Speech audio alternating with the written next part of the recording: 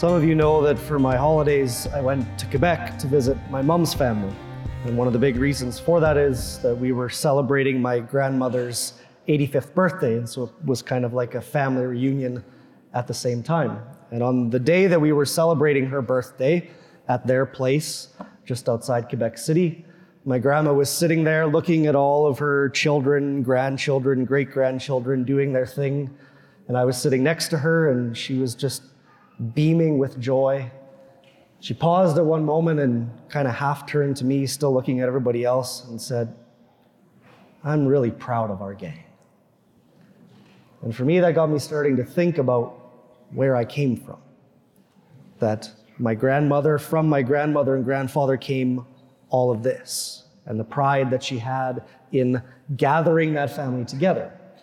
See, I've got a little bit of a different relationship with my mom's side of the family. My dad's side of the family are more recent immigrants to Canada, and they lived in a whole bunch of different places, and a lot of the traditions kind of were lost along the way. But my mom's family in Quebec, when I go there, I'm reminded every time I can see from my grandparents' place where my grandmother grew up. She grew up on the island just outside Quebec City. I've actually stayed in the house that she grew up in. And she's shown me the farm that her grandmother farmed on that island. And there are certain dishes that she makes for us every time that we go, and she will almost always tell the story of how this dish was made this way on the island.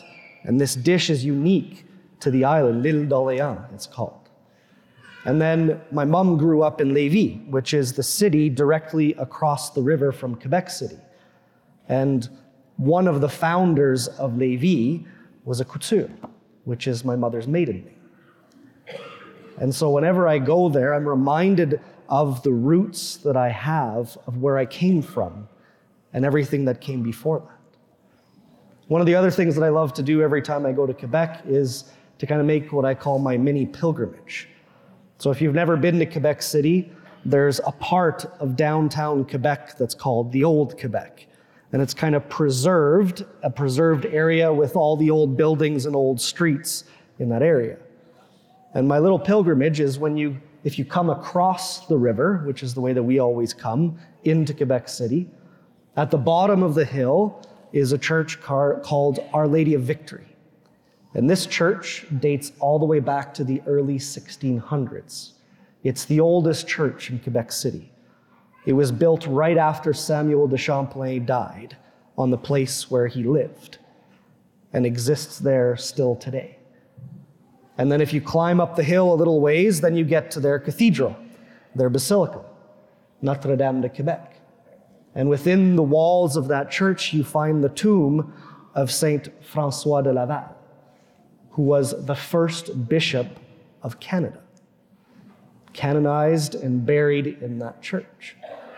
And then if you go a little bit further up the hill from there, there's still an Ursuline convent, a little bit tucked away in a corner, not evident to the passersby. And they have their chapel, and again, hidden within their chapel is the tomb of Sainte Marie de l'Incarnation, another one of our Canadian saints.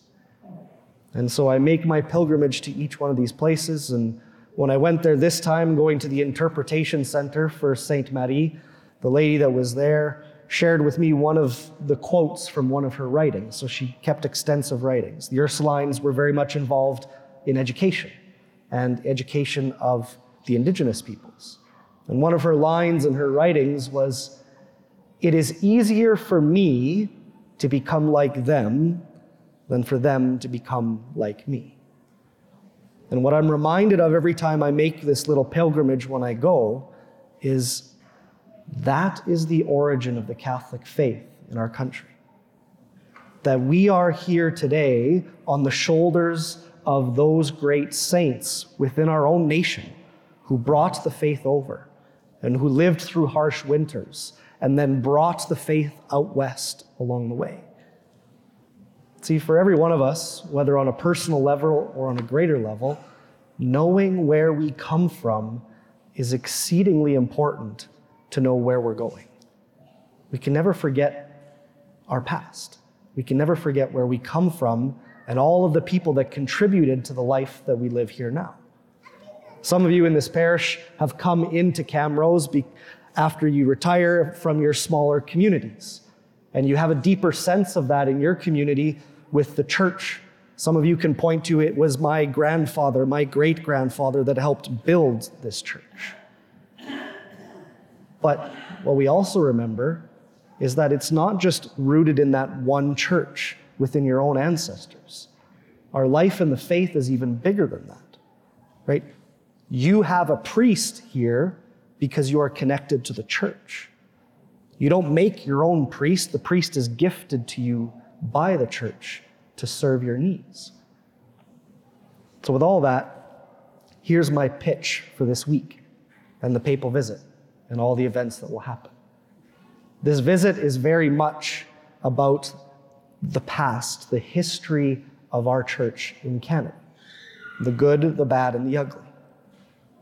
And so see that as that for us, going into our own past and understanding where we come from and everything that that contains.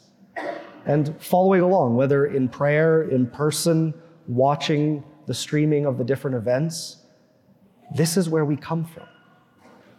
And it doesn't matter what that looks like, it's remembering how and who and where and when we are permitted to stand here today within our community and profess and celebrate our faith.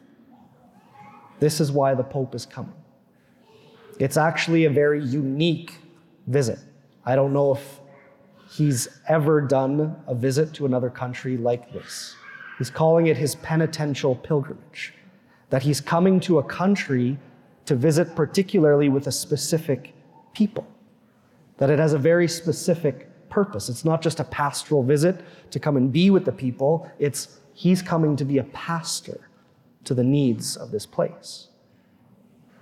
So this week, as we welcome our Holy Father to our country, think about and pray about where we come from in our faith. Whose shoulders do we stand on to be able to profess our faith today? To give thanks to God for that gift. And then ask God for the grace to know from that past, how do we move forward?